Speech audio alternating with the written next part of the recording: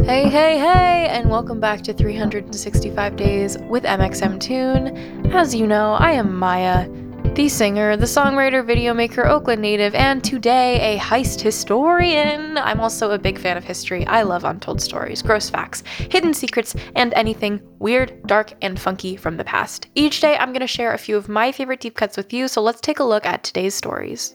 It's 365 with MXMtoon. New facts every day, so don't leave too soon. I'm gonna teach you stuff, no it won't be tough. Gonna go a year till you've had enough. It's 365 MXMtoon.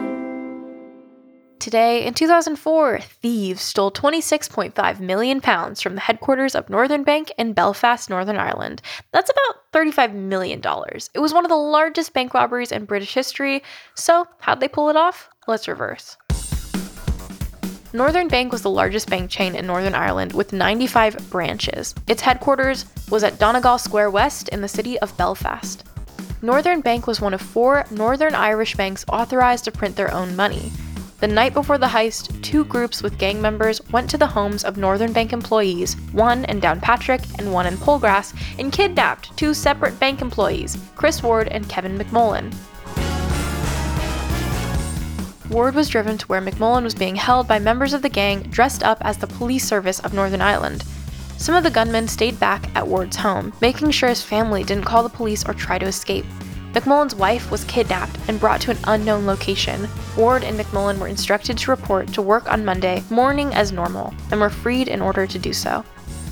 Ward and McMullen were given cell phones to wait for instructions from the conmen. They instructed Ward to take a bag of £1 million notes to a bus stop on Queen Street, where he would pass it off to one of the robbers. This small, relatively speaking, exchange was considered the test run for the thieves' major evening plan. McMullen and Ward were instructed to stay at the bank after business hours. Once everyone else had left, the 2 men were asked to open the bank vaults, and if they disobeyed, their families would be killed. They let some of the thieves into the building and took them downstairs to the basement vaults. Other thieves waited in vans outside the bank and took the money in sacks like the test run earlier in the day. The crooks escaped with £26.5 million. $10 million in new Northern Bank sterling banknotes, $5.5 million in used Northern sterling banknotes, $4.5 million in used sterling banknotes from other banks, and smaller amounts of euros and US dollars. It was suspected that the thieves planned the heist for December 20th because it was so common for people and businesses to deposit large sums of money right before Christmas, so they knew that there would be more liquid cash available than usual. Meanwhile, Mrs. McMullen was driving to Drumkeerag Forest and set free. She stumbled through the woods until she found a house from which she could call the police. She was subsequently treated for hypothermia. 50 detectives were assigned to the case. The police were slow to comment about who might be behind the robbery, but the media quickly blamed the Provisional Irish Republican Army, or the IRA.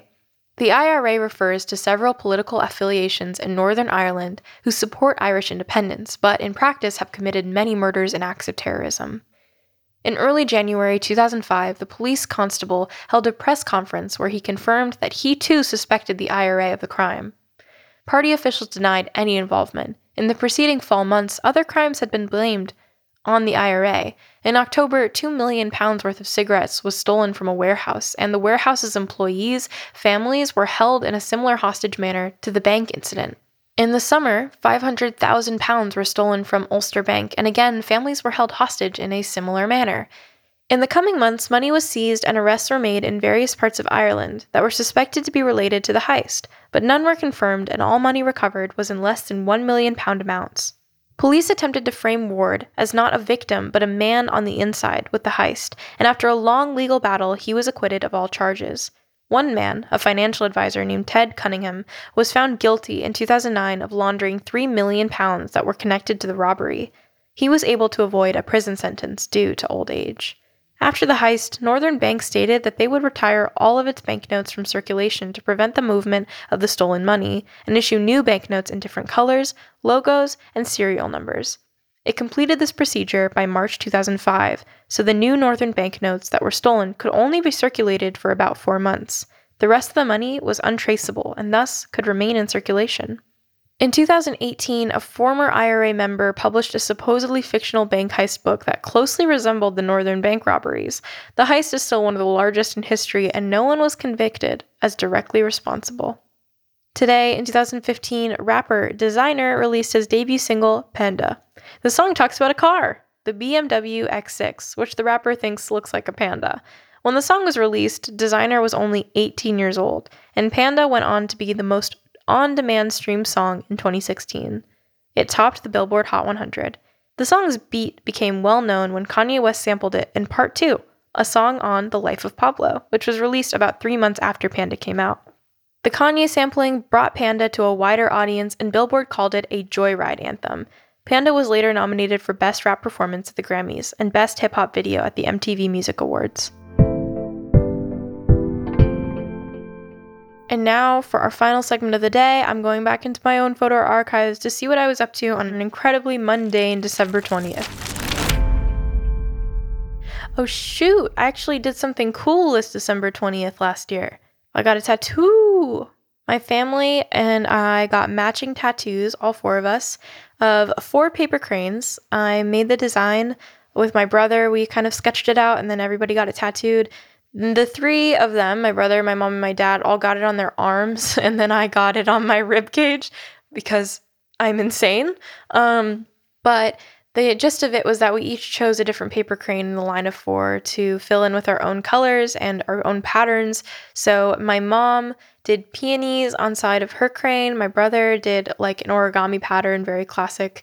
My dad got, I believe it's a Scottish pattern, and I got fire. I got red ink with fire flamey things inside of mine. Very original, I know. Thanks for going back in time with me, and remember to subscribe wherever you listen to podcasts so you can come back tomorrow for more facts from yesteryear. It's 365 with MXM2. New facts every day, so don't leave too soon. I'm gonna teach you stuff, no it won't be tough. Gonna go a year till you've had enough. It's